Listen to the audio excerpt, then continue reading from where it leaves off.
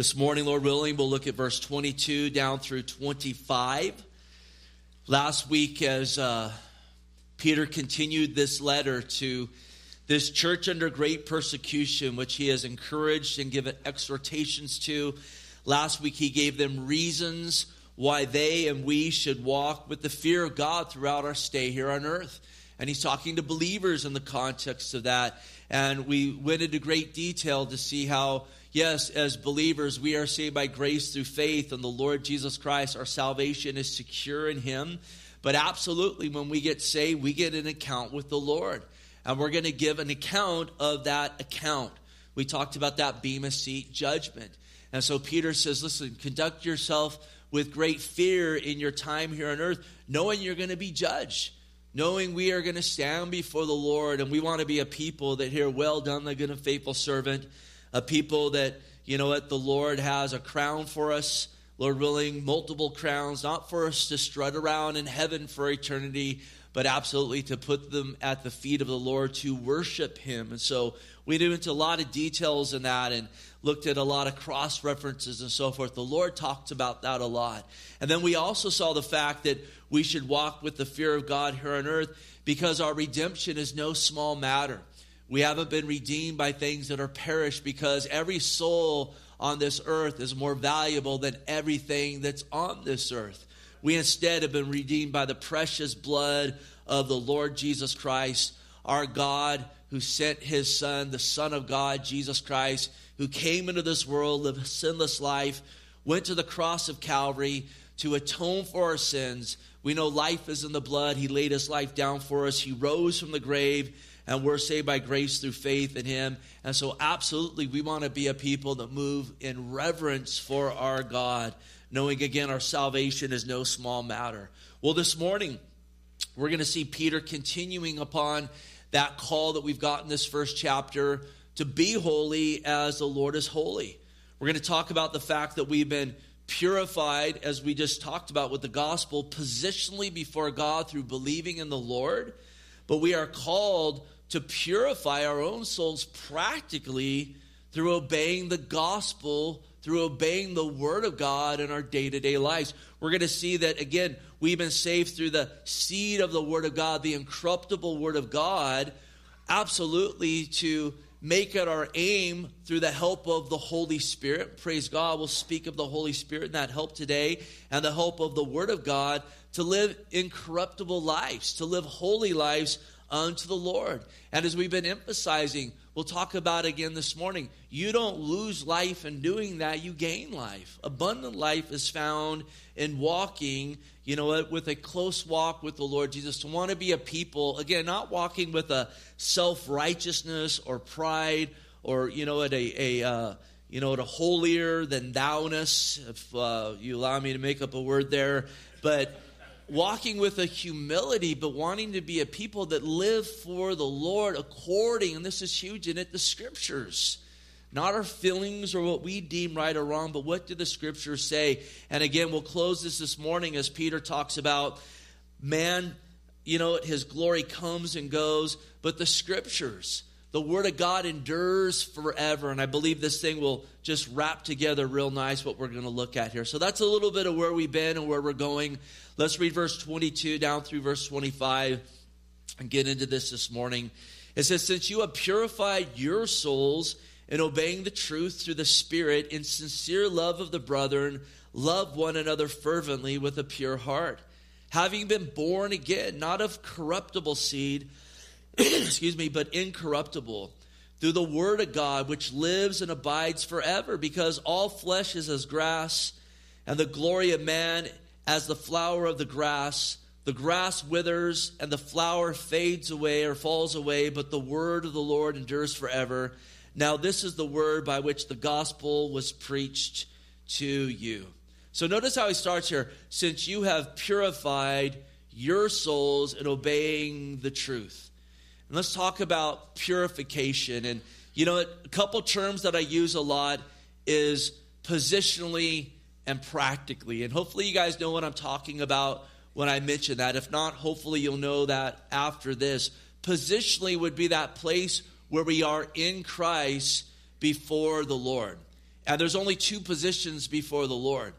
It's you're under the law and in your sins, and you're under God's wrath and damned to hell. That is the position you do not want to be in. The other position is I have put faith in Jesus, so I am saved by grace through faith in the Lord Jesus. I'm no longer under the law that damns me, under the grace of God that saves me.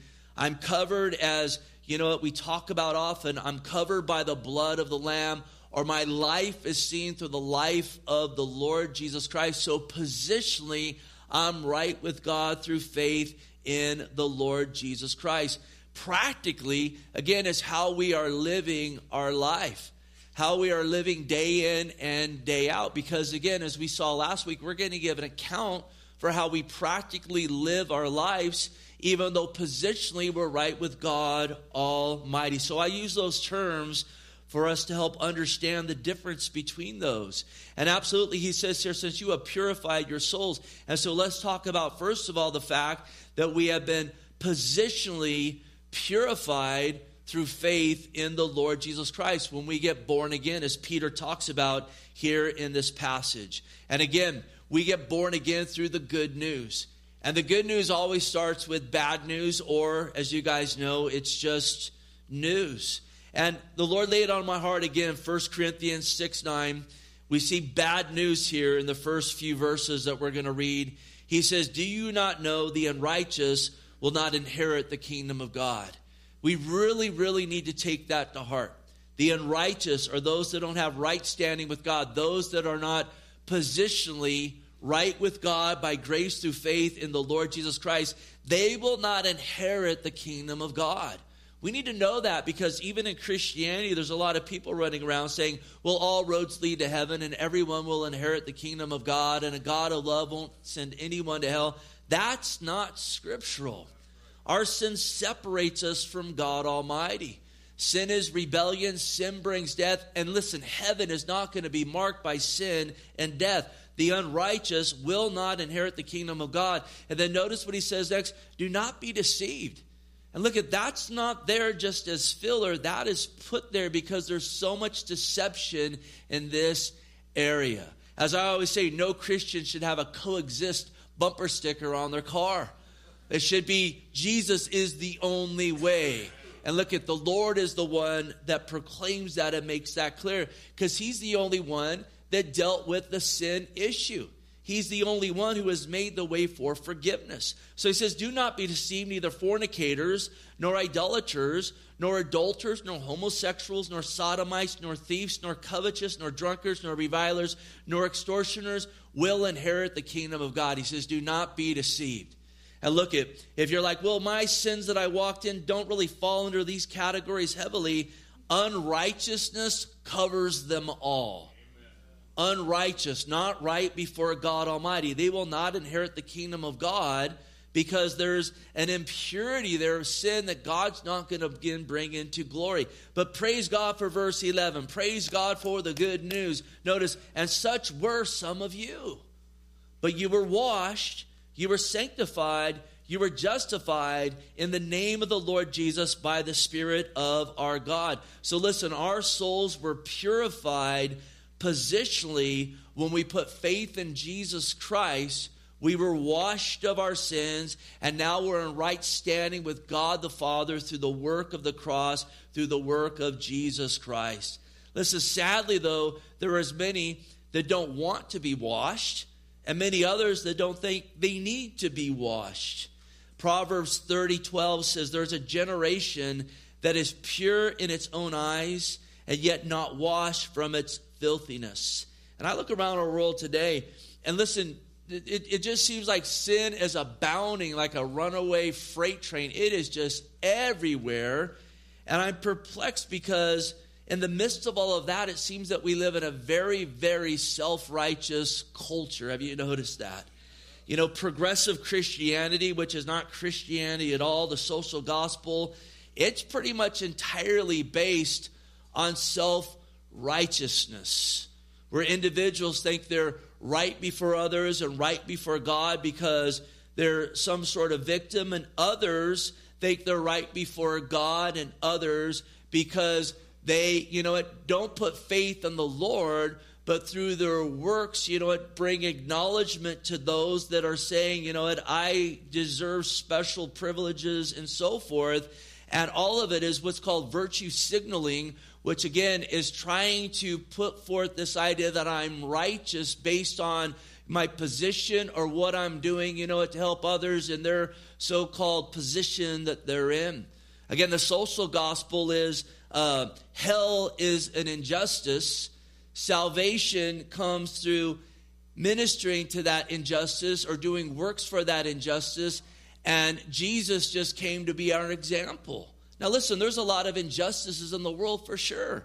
And we shouldn't be ignorant to true ones. We should strive to want to minister to those. But if those ministries are void of the gospel of Jesus Christ, what good ultimately are we doing? Look, the truth is we are all sinners. All of us are, no matter our backgrounds or however we arrived here today, and we can only be made righteous through repentance and faith in the Lord Jesus Christ. And listen, this is why it's imperative that we are preaching the gospel, the clear gospel message of Jesus more than we ever have, because even in Christendom, it is just getting inundated with these false gospels, and this such were some of you as being thrown out the door, and it's even bring your sin right before the Lord and identify even in those things. Look, I don't want to identify my old sins. I thank God that I'm forgiven of them. I want to identify in the Lord Jesus himself. So positionally, we're purified through faith in Jesus, and it is the good news that we need to proclaim. But notice what he says here, since you have purified your souls in obeying the truth. Look at earlier in this chapter, Peter said, be holy as he is holy. And this is a call to practical purification, or as the word purify means to make clean, it's a call to clean, Christ-centered living. Look, we haven't been forgiven by God to, again, go back to identify with our old sins or to practice our old sins. We have been purified by the Lord to live lives unto the Lord. Again, I'll say it all over again, not to legalisms and us making our own rules and moving by our own convictions, but to live according to the Scriptures. And let me tell you, good living is found living according to the Scriptures. Now, there is a responsibility put before us in this. There's a lot of people, they get saved and then they kind of get this idea, I call it the Holy Ghost float, that I'm going to get saved and the Lord's going to kind of float me through life and so forth. And here's the thing. We get saved by grace through faith in the Lord Jesus Christ, and then we choose, do I want to take up my cross and follow the Lord and be a man or a woman of God, or am I going to sit here in spiritual diapers and wallow in an immaturity and then even go back to those things that I have been forgiven from? Now, the good news is the Lord will empower you, absolutely. There is the filling and the baptism of the Holy Spirit that he wants to give us daily. There's the renewing of the mind. But here's the thing. We have to be a people that say, I want to live for the Lord. I want to cleanse my soul practically daily in how I live. There's a human responsibility involved in that. Notice 2 Corinthians 7:1. He says, therefore, having these promises, beloved, notice, let us cleanse ourselves. So I need to cleanse myself from all filthiness of the flesh and spirit. Notice, perfecting holiness in the fear of God, knowing I am going to face a judgment for how I live my life as a Christian, and knowing that Jesus Christ shed his blood for me so I can be saved. So I need to cleanse myself and be a person wanting to live a holy life unto God Almighty. You'll see this throughout the Word of God.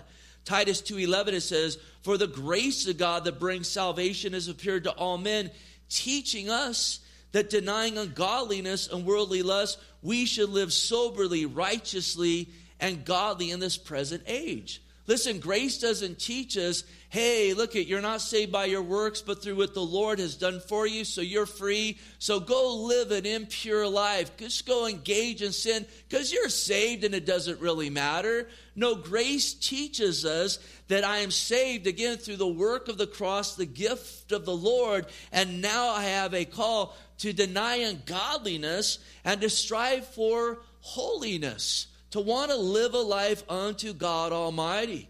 Notice 2 Timothy 2:15. Again, the same truths are put forward. Be diligent to present yourself approved to God, a worker who does not need to be ashamed, rightly dividing the word of truth. But shun profane and idle babblings, for they'll increase to more ungodliness, and their message will spread like cancer. Hymenaeus and Philetus are of the sort, who have strayed concerning the truth, saying the resurrection is already past, and they overthrow the faith of some. Nevertheless, the solid foundation of God stands, having this seal: the Lord knows those who are his. And then notice, let everyone who names the name of Christ. Do you name the name of Christ today? Can you say amen to that? Let everyone who names the name of Christ depart from iniquity. And so again, it's a call for us to depart. It's a call for us to cleanse ourselves. It's a call for us to be people striving not, again, this isn't a works thing to add to my salvation. You're either positionally right with God or not by grace through faith in the Lord Jesus Christ, or you do not put your faith in the Lord Jesus Christ. That's it. There's A camp and B camp, and that is it. But if you're in A camp, if your faith is in the Lord Jesus Christ, I am called to depart from iniquity. I am called to clean up my life in the way that I'm living. Now again, God will absolutely aid us and help us and empower us to do that, but we have to be a people that want to do that, that recognize the importance of doing that. Interesting, in the passage I just read, look at the context. There isn't just personal iniquity that I'm called to depart from, but if you read the context here, and it's the reason why I read 15 through 19, it's also the call to depart from false teachers. Because false teachers pollute souls. Notice Hymenaeus and Philetus, sounds like a couple diseases. They spread cancer. And they overthrow the faith of some. I get so frustrated that so many false teachers bringing false gospels, a false spirit, a false Jesus, just get a pass over and over and over and over again. And people even having this idea, well, I can eat the meat and spit out the bones. Listen, that is not scriptural. He says, depart from iniquity. He's talking about personal iniquity as well as the iniquity of false teachers that are spreading cancers, that are polluting souls, and absolutely that are shipwrecking faith. Now, all of these things, this call to walk again in purity before the Lord, to be a people that keep short accounts with the Lord, it is for your and mine good. It is not for our harm. There's so many verses like this. Proverbs 3:5, do not be wise in your own eyes. Fear the Lord and depart from evil. It will be health to your flesh and strength to your bones. Does that not sound like good news? God will strengthen you. He will undergird you. There's an empowering of the Holy Spirit that comes into the life of the individual that has reverence for God and wants to live unto the Lord. They want to depart from that which is wicked. God does not empower rebellion, but he will empower the individual that says, Lord, I want to live for you. I need your help. Help me, Lord. God is ready to empower us with the Spirit of God day in and day out, but we need to take on that mentality. We need to have a fear of God and a recognition. I am called to depart from iniquity. Grace is not there that I wallow in iniquity. Grace teaches me to depart from iniquity and live for God Almighty. Again, the grace of God is where Jesus atoned for our sins. It's where he washed away our sins. So that teaches us to be a people to not take grace, to use it for lasciviousness or a license to sin, but to recognize I am called to live a life of holiness unto God Almighty. Now again, since you have purified your souls, since you have, again, made clean your souls, a responsibility on us. And then this every day, I want to give some practical examples here. Every day we have a choice to make. Will I put pure things into my soul and before my eyes, or will I pollute my soul each day and the things that I consume and the things that I partake of and so forth? We all make that choice. The devil made me do it. Look, the devil can tempt you, but at the end of the day, we do it or we don't. Well, I got influenced by the world, so it's the world's fault. Look, they could influence you, but it is our fault. We are the ones that make those choices. And we really need to drive this home because, again, we're living in a day where everyone wants to blame everyone else for whatever, and we are going to be held accountable for our own lives before God Almighty. Galatians 6:7, a verse I refer to often.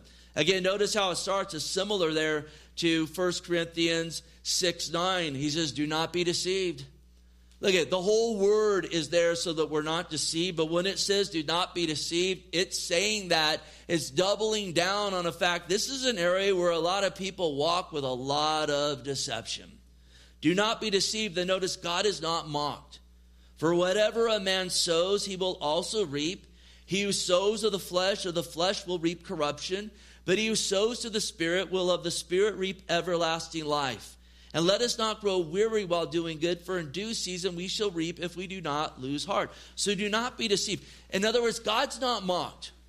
You can't mock God in this area. Whatever a man sows, that's every one of us in this room. We're the ones that sow things into our hearts. Whether it's things of God, things that are good, or things of the world and things that are wicked. And again, some people say, well, I'm under grace, I got freedom. I can sow into my heart whatever I want. And that's a true statement. But listen, don't be deceived. You're not going to mock God by sowing wickedness into your life continually and think that you're going to abound. You're going to reap corruption. You're going to reap correction. You're not going to reap the fruits of the Holy Spirit, the joy of the Lord, an empowered witness of the Lord Jesus Christ. God will not be mocked in that. Whatever we sow into our heart absolutely is going to produce what comes out of our heart. Again, as we talked out, we'll read it here in a second, whatever we present ourselves to, we are going to be a slave to serve that. And how many people are running around that know the Lord, that, and even love the Lord, and they're either ignorant to these teachings or they just ignore these teachings, and they run around and they just sow into their hearts all day the things of the world. And it's easy to do that, is there not? I mean, it is literally at your fingertips. You can sit there and just consume the things of the world all day long. And the world will lie and the devil will lie and your flesh will lie saying, boy, this is the good life, isn't it? But it just reaps corruption. Look, and I'm convinced there's so much depression in our world and so many downtrodden people in the midst of all this stinking wealth that we have. And we got wealth coming out of our ears. It is just everywhere. Compared to the history of the world where most people didn't even have a pair of shoes, we are abounding in it. And yet, why are there so many people walking around under depressions and so forth? Because they sow into their hearts nonstop the garbage and the lies of the wicked one that just abound all around us. And they even put forth themselves, with a cloak of righteousness when most of it is just so unrighteous and wrong. So don't be deceived in this. Maybe you're even here this morning and you know the Lord, but you just feel like you lack the joy of the Lord, the fruits of the Spirit. You're just, day to day, barely getting through and so forth. It may be very well that it's because what you are sowing into your heart, which you are choosing to sow into your heart. Again, we have a choice in this. This is human responsibility here. What are we sowing into our hearts? If it's of the flesh, you're going to reap corruption. But he who sows of the Spirit will of the Spirit reap everlasting life. It's a picture, again, of the springing up of the Spirit of God, life abounding in us. As the Lord says, I've come to give life and life abundantly. I want that abundant life. I don't want just life and going, hey, I got life, my name's written in heaven. I want to walk an abundant life here on earth, and I know that takes me doing some soldiering. I know that means I got to sow the right things into my heart. I got to have some discipline. Again, we're disciples of Jesus, disciplined for Jesus. And the thing in it, though, it brings life. It brings abundance. You don't lose when you don't listen to those lies and you sow the things of God into your heart. So again, whatever a man sows or allows into his heart. Now, this is a call to guard our hearts. Proverbs 4:2 says, "My son, give attention to my words, incline your ear to my sayings. Do not let them depart from your eyes. Keep them in the midst of your heart." So get God's word in your heart, for they are like life to those who find them and health to all their flesh. And then notice verse 23. "Keep your heart with all diligence, for out of it springs the issues of life." Again, you're going to see this throughout the word. Whatever you're sowing into your life is going to dictate what comes out of your life. It's going to dictate your mindset. It's going to dictate, your soul state, everything else. And again, notice, you guard your heart. Yes, as a parent raising children, I have a duty to guard their heart, but I raise them to be adults, and then they take the baton and they need to guard their heart. As a church, we do our best here to try to guard this place from those false teachers and these various things that are not God. Again, the pastors in this church will give an account for your souls. 100%. And that's why I don't get upset when people get mad at me for pointing out false teachers. I'm going to give an account for God. I want to be right before God. If that, gets you upset, I want to do that in a loving way. If the way I came off or the big vein was coming out of my head and that scared you, forgive me for that. But it's no small matter. So I got a duty to guard this fellowship, but ultimately you can leave here and do whatever you want. I'm just a watchman. Then you do with it what you want. You got to guard your own soul. You got to guard your home. And notice, you got to do it with all diligence. And this is where someone will say, well, listen, I want to guard what goes in my heart. But everywhere I go, where I work, I'm just subjected to garbage nonstop. My son who's going to teach next week, he works out there at the county jail. And he's like, Dad, the things that go on out here are just insanity. And he's learning to go out there each day to guard his heart, to do his job well, to guard his heart and having empathy for these guys that are arrested there, that it's so easy to just say, oh my goodness, because of the behaviors and the attitude and everything else. And to guard his heart as well in the verbiage and all the various things out there. You got to guard your heart. We're all going to be subjected to those influences. Again, we don't want to subject ourselves to them willingly, but we're in a fallen world, so we got to guard our heart. And we go back to 2 Corinthians, just for simple instruction on this. For the weapons of our warfare are not carnal, but mighty in God for pulling down strongholds, casting down arguments and every thing that exalts itself against the knowledge of God.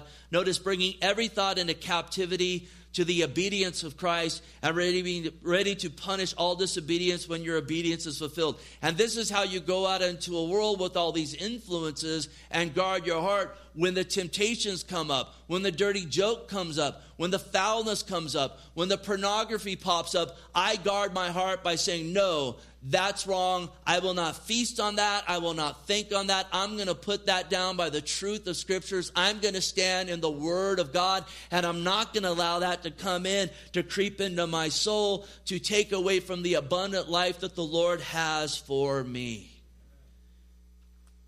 Again, pornographic images. We have to have the mindset of Job. He said, I will make a covenant with my eyes. Why then should I look on a young woman?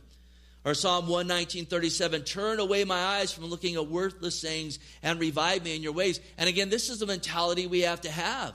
The things I hear, I take captive. The things I see, I turn away. I don't feast my eyes on these things that are not of the Lord. And these are areas that we can train ourselves in by God's help. I don't do that, and it helps a whole lot when you put before you, if I take this in, I'm going to reap corruption. And some will say, well, I won't, though I got a good walk with the Lord. God's not mocked. You will. That's why he's saying that. We ain't going to mock God and get away from that. We need to be careful. Even, man, I'm doing good with the Lord, and this comes up, and Again, you have freedom to put into whatever you want if you're under grace, but God won't be mocked. You'll bring in corruption. And sometimes maybe you're in a place where you're doing good with the Lord, and there's something there that's just kind of foul, and you're watching. You're like, well, that's not affecting me or whatever. I can watch this. I'm not being tempted. You're still sowing it into your heart, and sometimes those seeds get down, and then later on they pop up. Then you wake up the next day, and you're like, man, why do I just feel so angry today? Why do I feel so lustful today? Or why do I feel so pridey, whatever? And then you go back, oh yeah, all that stuff I sowed into my heart. See, the devil, man, he has set up a system that just wrecks people because we're an entertainment-driven world. And again, I know there's other influences, but we're an entertainment-driven world. We're just continual entertainment. There's people, they live their whole life, and all they do is sit around, and they're entertained all day long. Can you imagine what that does to the soul? I mean, you look around, you wonder why we are in such a mess. Oh, Steve, boo, legalism, what's wrong with you? No, this is the liberty taught in the Word of God. Guard your hearts, man. Guard your hearts, because if you just want to sit there and let God-haters feed your soul and so forth, you're going to reap a corruption from that. And the fruits of the Holy Spirit are so much better. Again, I'm not going to touch all these points for time's sake. They're there in your notes. Again, we have wicked thoughts that come up right from our own heart. We need to put those down. We can't say, well, I got a feeling or whatever. No, what does God's word say on the matter? Period. We have to choose to take up our cross and follow the Lord. Again, it ain't a matter of I'm saved. Now the Lord's going to throw that cross on me every day. I got to choose to pick it up to say I'm going to be a disciple of the Lord. I know we're preaching maturity. We're trying to preach Christian adulthood here. God wants us growing up into this. Again, it's time to quit blaming everyone else and saying, what am I doing with my life? What are the choices that I am making? I want to choose to walk in holiness. I want to purify my life and purify my souls. And again, it's not an effort to save myself. I am saved by the Lord, period. He is the good news. He is the gospel, but I've been saved with an incorruptible seed, with a aim to live an incorruptible life to the glory of God, and that is a good life lived. Again, we've talked about forgiveness, to forgive others versus, again, sowing even in my own heart through my own minds, bitterness and living out, past hurts and so forth. That does not bring life. It brings bondages. And so whatever we present ourselves to, there we looked at this recently in Romans 6:12. Do not let sin reign in your mortal bodies, that you shall obey its lust. And do not present your members as instruments of unrighteousness and sin, but present yourself to God. And then notice verse 16. Do you not know that whom you present yourselves slaves to obey, that you are that one slaves whom you obey, whether of sin leading to death or obedience leading to righteousness? I do not want to be a slave to this world. I do not want to be a slave to the devil. I do not want to be a slave to wicked Hollywood and all the nonsense that comes out of it. Again, try to take that mentality on. Am I going to let God-haters here influence me and sow their occult nonsense into my heart? Or I'm going to say, you know what? I'm going to guard my heart. Because again, don't be deceived. God's not mocked. Whatever you sow in is going to bring forth something. And the more you sow the things of God into your heart, look, there are so many good resources that are out there. I know that sometimes people get mad at me because I'll point out false teachers. Go walk around our bookstore out there. It is loaded with hundreds of sound authors. Turn on our radio station. There's over 25 ministries on that radio station. There is all kinds of awesome. We are blessed still to this day, even in the midst of a wayward Christendom, in much of it, there is still a sound remnant and records of past men and women that have gone to be with the Lord that have just left us a legacy of things to feast our soul on that are good, that will bring life, that will absolutely cause us to walk with the power of the Spirit of God. So again, you have purified your souls. How? Through what we just read, what we're presenting ourselves to, and then notice in obeying the truth. We purify ourselves practically through obeying the truth. The word obey means to attentive hearkeningly. compliance or submission. So it's a heart-filled, yielded compliance to the Word of God, to the truth. I don't get ahead of myself here, but the truth is the Word of God. Where again, I'm not just walking in it, but I'm yielded to it. There's a story about a kid. I'll probably butcher the story because I'm not good at stories. I'm just more like saying dumb stuff every once in a while that someone laughs at and so forth.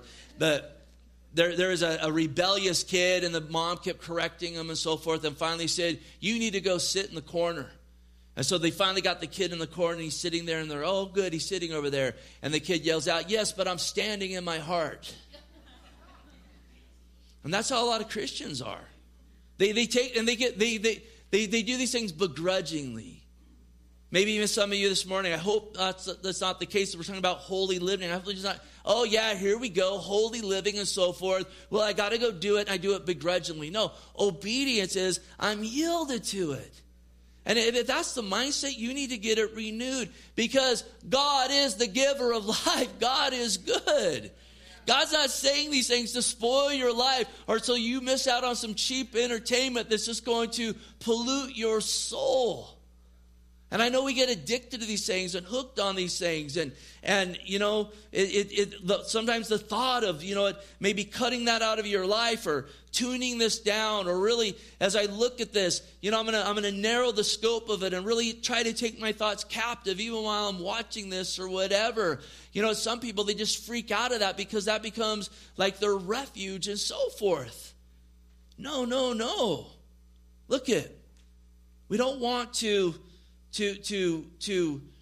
serve him again with a begrudging heart. And let me tell you, if you have those fears, step out in faith and watch what Jesus does. Step out with the Lord. So in obeying the truth, we need to ask the question, what's the truth? Is it you have your truth and I have my truth?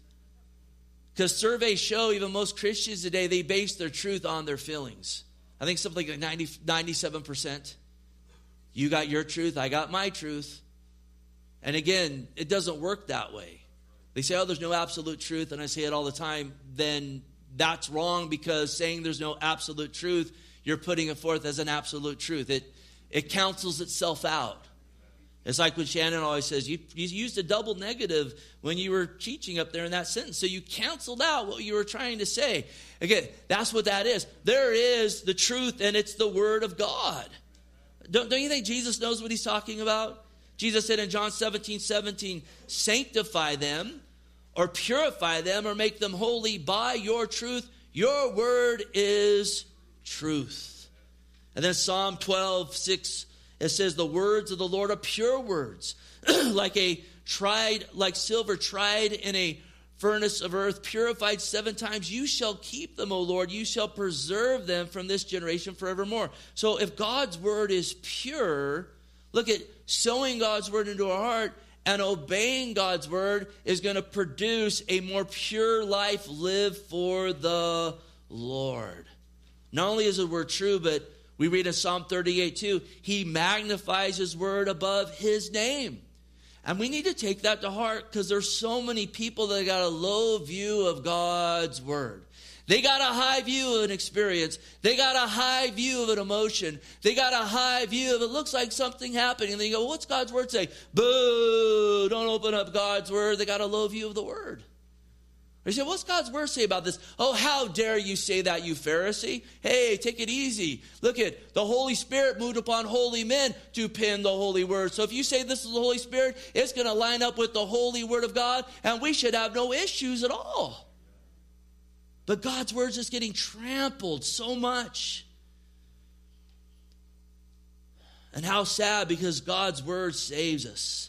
The gospel of Christ is the power of God into salvation, Romans 1:16. God's word sets us free. As Jesus says there in John 8:31, if you abide in my word, you're my disciples indeed, and you shall know the truth, and the truth shall make you free. God's word washes us. We read in Ephesians 5:26. And absolutely, Psalm 119:9, how can a young man cleanse his way? By taking heed according to your word. With my whole heart I have sought you. Oh, let me not wander from your commandments. And then notice verse 11, your word I've hidden in my heart that I might not sin against you. You wonder why there's so much stinking sin in the world? Because there is so, few people hiding God's word in their heart. Some will say, well, that doesn't look like love, Steve. Again, that sounds like legalism. You're a Pharisee up there talking about the Bible. I'll take you right back to the words of Jesus. John 15:9. As the Father loved me, I have also loved you. Abide in my love. Oh, yes, we just want to love. Oh, let's love. Love is different to everyone. No. If you keep my commandments, you will abide in my love. I have kept my Father's commandments and abide in his love. Or think about 1 Corinthians 13. It just talks about love. Love does not rejoice in iniquity, but love rejoices in the truth. And what did Jesus say is truth? Your word is truth. If you're not rejoicing in the word of God, you are not walking in the love of God. If reading some of these verses this morning made you cringe or like, oh, no. Look at that's not only a holiness problem, that's a love problem. Are you loving God with your heart, mind, soul, and strength? That starts by rejoicing in the truth and absolutely subjecting our hearts and our souls to the word of God and saying, I want God's word to govern me. In fact, that's what it means to walk in the word, walk in the Spirit. Again, people think of the Holy Spirit and this, these emotions and all this stuff. To walk in the Spirit means you are governed by the word of God. If you're not governed by the word of God, you are not walking in the Holy Spirit. You just aren't. Those things go hand in hand cohesively. So hear this. When we obey the word, we live a cleaner, pure, more blessed life. And when we disobey the word, when we just willingly disobey the word, it brings a pollution to our soul. It brings leaven into our life. And leaven unchecked will absolutely multiply. Sin does not lay dormant. Impure things do not lay dormant in your soul. That's why those things need to be brought to the light. And that's where you go, man, I want to live a pure life, but I'm struggling with this. Then bring that to the Lord. That blesses your God. Bring your struggle before the Lord. Bring it into the light. Acknowledge it. Look, the Lord went to the cross because he knows we're a bunch of sinners. He knows we can't save ourselves. And this is where, again, we put the emphasis on God's word renewing our minds, as well as on the Holy Spirit. Because notice, since you have purified your souls in obeying the truth of God's word, through the Spirit and sincere love of the brother, and love one another fervently with a pure heart. Look, if you're in Christ this morning, you are not alone.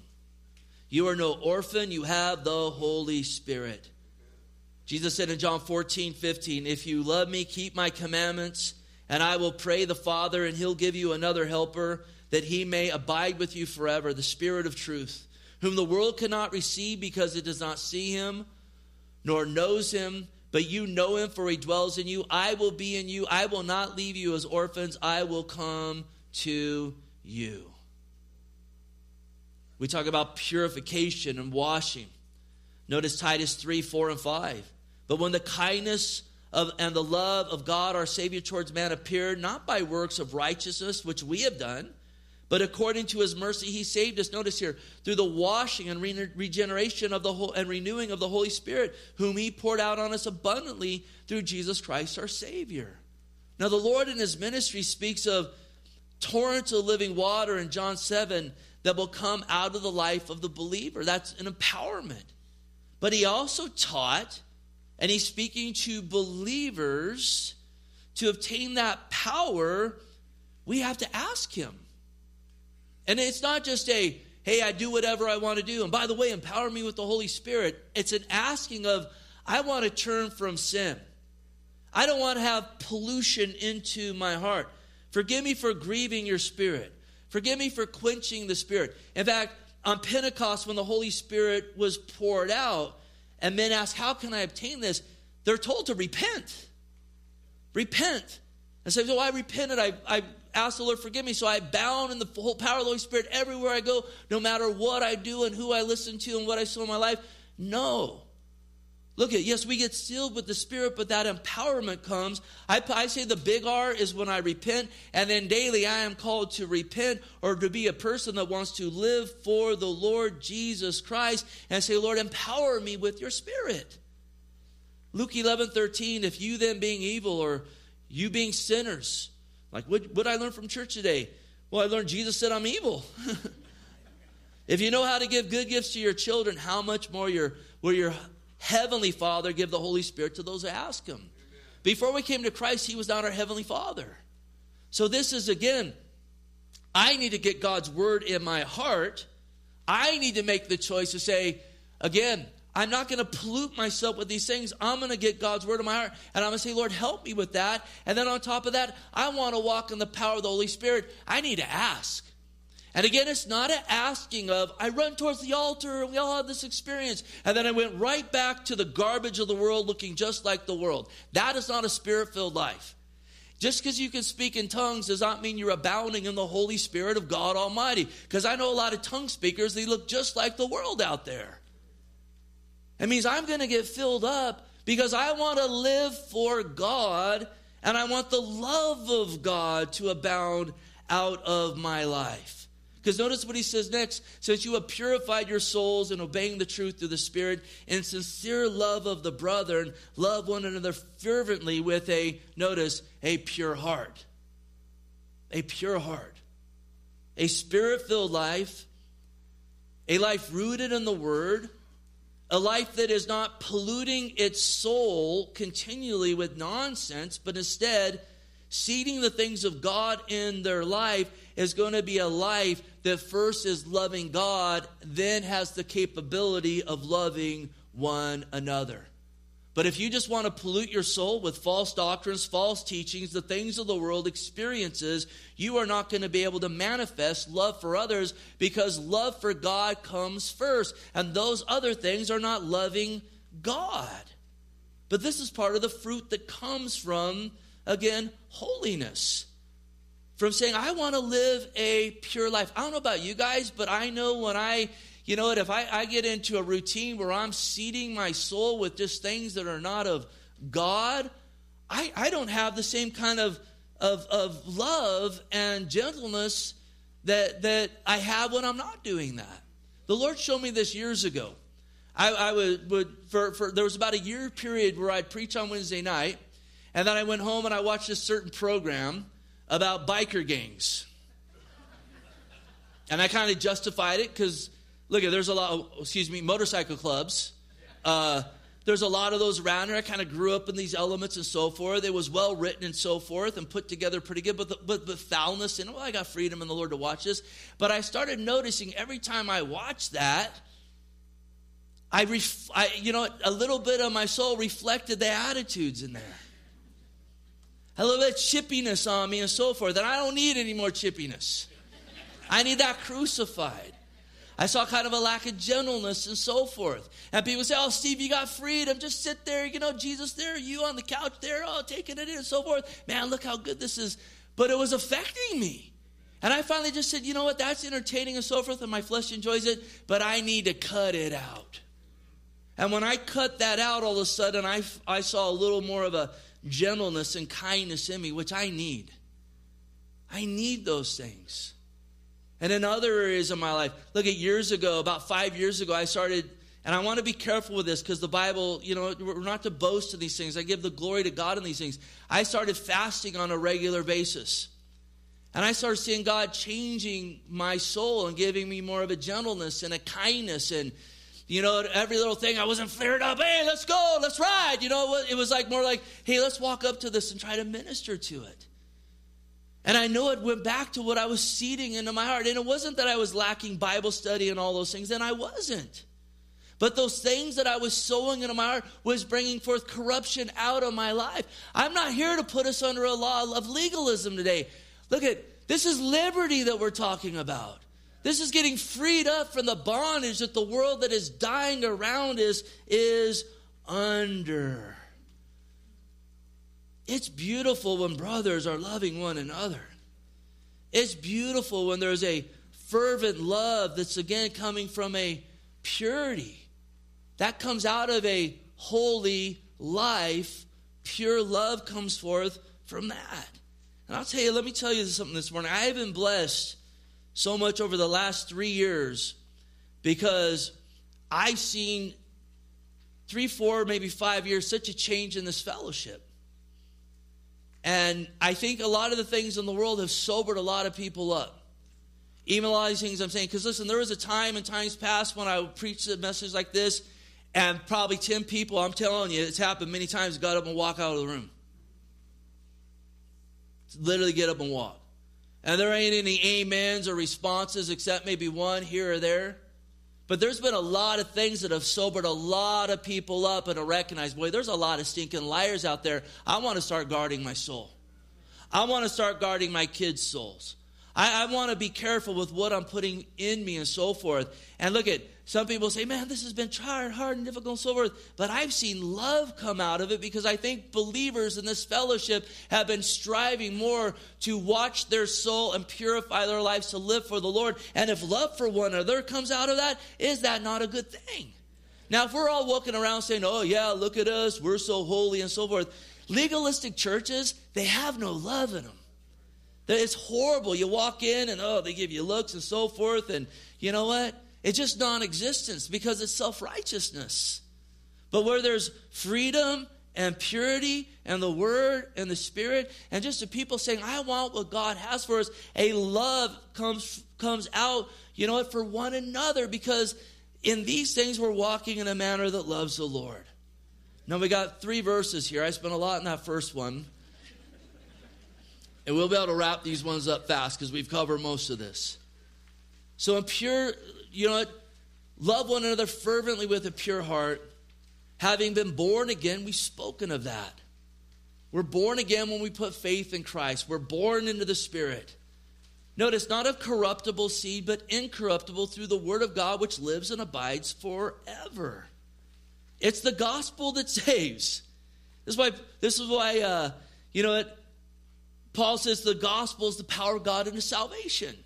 And this is why again, I'll be the bad guy this morning. This is why I get skeptical when people say it's a revival, but no one's preaching the gospel. Look, if people want to get together with heartfelt worship to God, that's great. But when the gospel's not being preached, you can't get saved without the gospel. The gospel's got to get preached. And look, we've been saved through the Word of God. It was seeded into our heart, and it's an incorruptible seed. It's a pure seed. And again, that seed wasn't planted in us then to go to live corrupted lives, but to live lives that are not corrupted by the world. Thus what he says earlier, be holy as I am holy. Be holy in all your conduct. Remember, your conduct is your thought. It's what you busy yourself with and so forth. And so we've been, again, given this incorruptible seed in our hearts that brought us to salvation. And here's the deal. Look, people are going to do what they're going to do. All we can do is be responsible for what we do. And it's my hope that we are a people, a church that preaches the gospel of Jesus Christ. Make it your aim as you leave here today to be a seed planter, to plant the Word of God. And people say, man, I don't know how to do that. And this is why I always tell people, get some gospel tracts. Get some gospel tracts. As we were packing for Israel, I noticed that I just bought 6 or 12 pairs of new socks, and half of them were already missing. Because I'm like, I want to bring 10 pairs of socks to Israel. I don't want to do laundry when I'm there. 12 pairs, and 6 or so are missing. And one of my lovely daughters has decided to use them for the gym, and where are my socks? I don't know. So I have to go down to the Big Five last night. And I'm in there. There ain't no one out. Like everyone's cold in their home, you know, and so forth. And I go in there. There's 2 guys in there. Hey, how's it going, guys? And so forth. We talk a little bit. I go find my socks. And again, they're like, man, we're bored here tonight. And I go, well, look, I got something for you to read. A couple booklets about the Lord. And threw them down there. And the one, if you guys seen it, it's Gomez is coming. It's like a cholo with like a knife on it. And they're like, awesome. And they had to work. And I needed to go wash my new socks now. But there was a seed planted. Because I saw him picking those things up and starting to read them as I left the store. Again, the gospel saves people. It's the word of God which lives and abides forever. And hear this, it's for every generation. And let's not be ashamed of in this generation, because you're going to get shamed if you stand for the gospel and the word in this generation. But it saves souls. And then notice verse 24. All flesh is as grass. And this is about the glory of God's word. Again, we should be excited about the word of God. There's not enough excitement about the word of God. That's a work of the devil. Because all flesh is as grass, and the glory of man as the flower of grass. The grass withers and the flower falls away. This is from Isaiah chapter 46 through 8. Again, life comes and it goes so fast. Men get in their glorious states and it comes and goes so quick. With all this rain, we're going to have so much wild grass and wildflowers.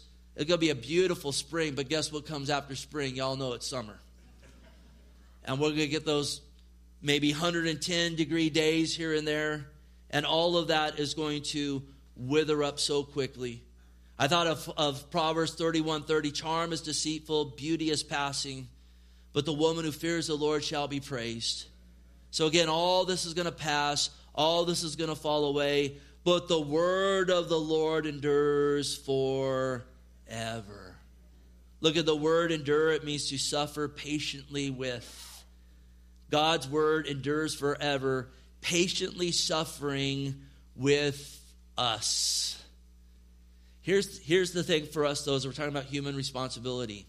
Will you endure the word of God? Will you endure the word of God? We read in 2 Timothy 4, we are charged to preach the word in season and out of season. It says, convince, rebuke, exhort with all long-suffering and teaching. And we looked at this many times. For the time will come when they will not endure sound doctrine, but according to their own desires, because they have itching ears, they'll be teachers for themselves and turn their ears away from the truth and be turned aside to fables. We are living in that time right now. That is much of Christendom today. Stuff going on and so forth. And then you go, hey, what's the word of God say about that? Boo! Who let the Pharisee in? Who let the spirit of religion in? Bro, this is the word of God. And if what you're doing is of the Holy Spirit, it will line up with the word of God, and people are going to say, open up that Bible. I get a big red flag when people go, oh, why do you got to bring the Bible into this?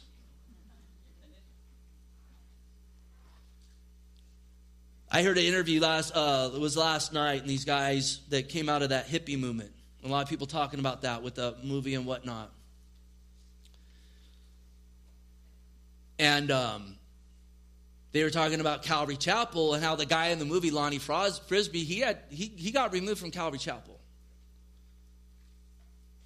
You know, did the Lord work through him? You know what? God knows all of that.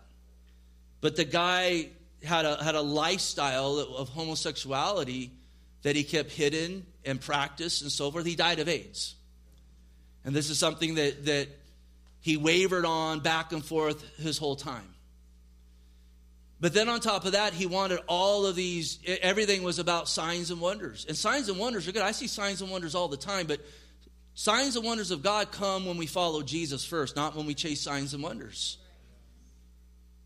And those services were just getting chaotic and out of order and so forth.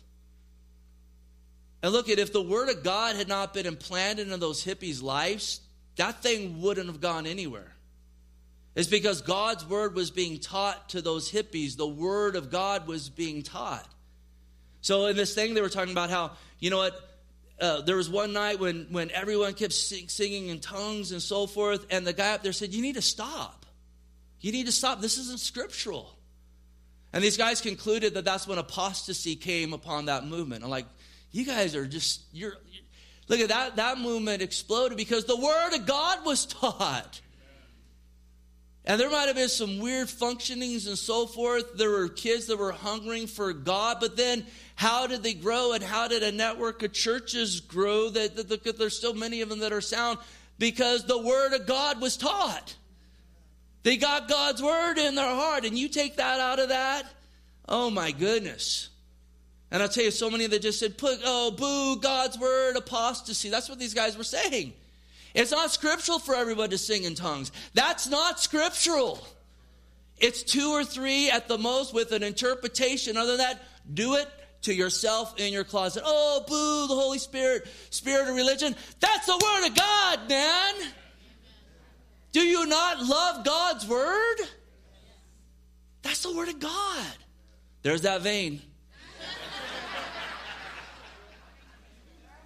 We got to stand on the word and be unapologetic, because you're going to get beat up if you stand on the word. Oh, what's the word say about that? Again, who let in, who let in all these different names and so forth. Whatever, you want a name call, whatever. I want to stand on the word of God. And I think the word's been taught today with some demonstration of the power of the Holy Spirit. I'm just not seeing a lot of that type of preaching and so forth, and these things void of the gospel. And then bringing in these other doctrines and so forth, all this identify, this third way homosexuality and this stuff. That's not the gospel either. Man, God wants to forgive you and liberate you and teach you who you are in the Lord. Yes, he loves everyone in sin, but we want to get what God has us for, the word of God, not what men are conjuring up over here that despise the scriptures. I'll close with this last thing. I'm going to butcher it, but I read a quote by Tozer the other day, and he wrote this thing like in the 50s, and he said, if we have a revival right now, based on how the church is right now, it will take us 100 years to recover. That's like in the 50s. Because he saw a moving away from fundamentals into an embracing again of the social gospel back then. And he's saying, look, the Bible's not being taught. That was back then. And if there's a revival like this is on emotion and all this social gospel, it's going to take 100 years to recover. We are so far removed from that. So far removed from that. Praise God for his word. And here's the thing. You can be so far away from God, but it's one step back. That's all it is. Lord, we praise you today. We give you glory. God, we give you honor. We give you praise, Lord. Lord, help us to finish well, lifting our voices to you right now, giving you praise. And we just thank you for the scriptures. I pray we'll have a reverence for the scriptures that were written by the Holy Spirit who moved upon holy men. And if there's any here today that haven't called on you, Lord, we've heard the good news today. The bad news of sin and hell and wrath, but the good news of what Jesus has done. And if you haven't called upon the Lord, call on him today. Get born again today. Put your faith in him today. He will meet you where you are at. We love you, Lord. We pray these things, Lord, in Jesus' name. And we said together, amen. Let's stand up and close in worship of the Lord. I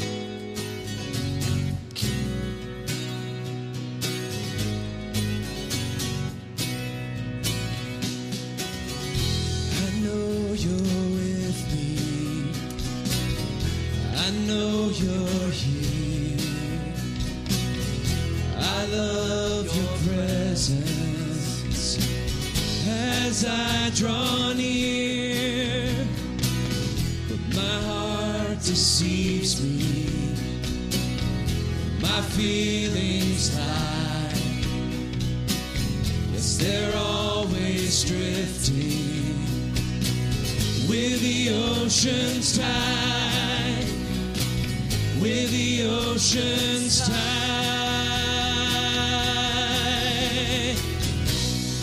Anchor deep in your great love. I'm anchored deep in who you are. I'm anchored deep in your holy word. I'm anchored deep in you, my Lord.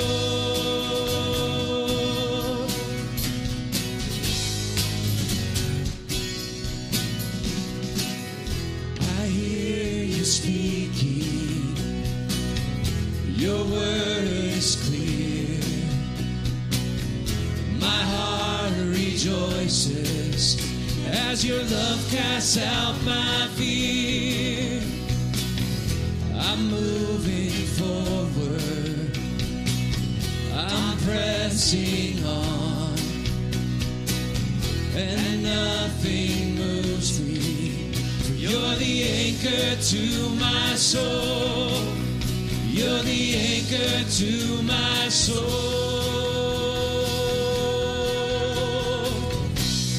I'm anchored deep in your great love. I'm anchored deep in who you are. I'm anchored deep in your holy word. I'm anchored deep in you, my Lord.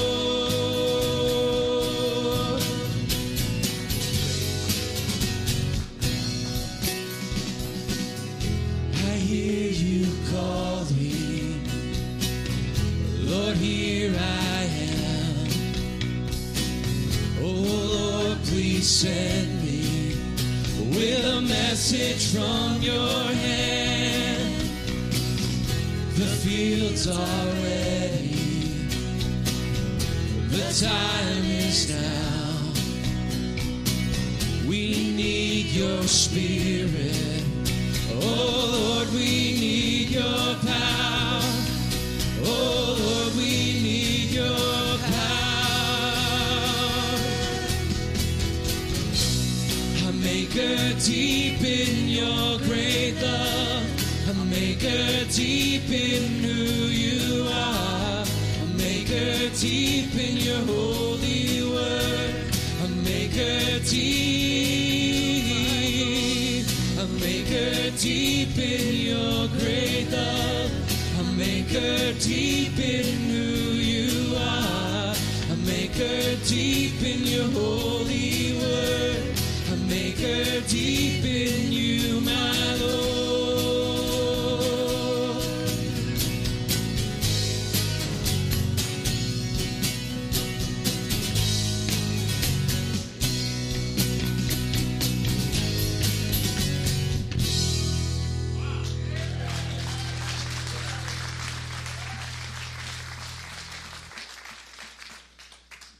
Well, God is good, amen?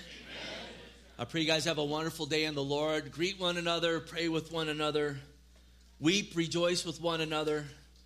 Have a blessed day in Jesus. God bless you.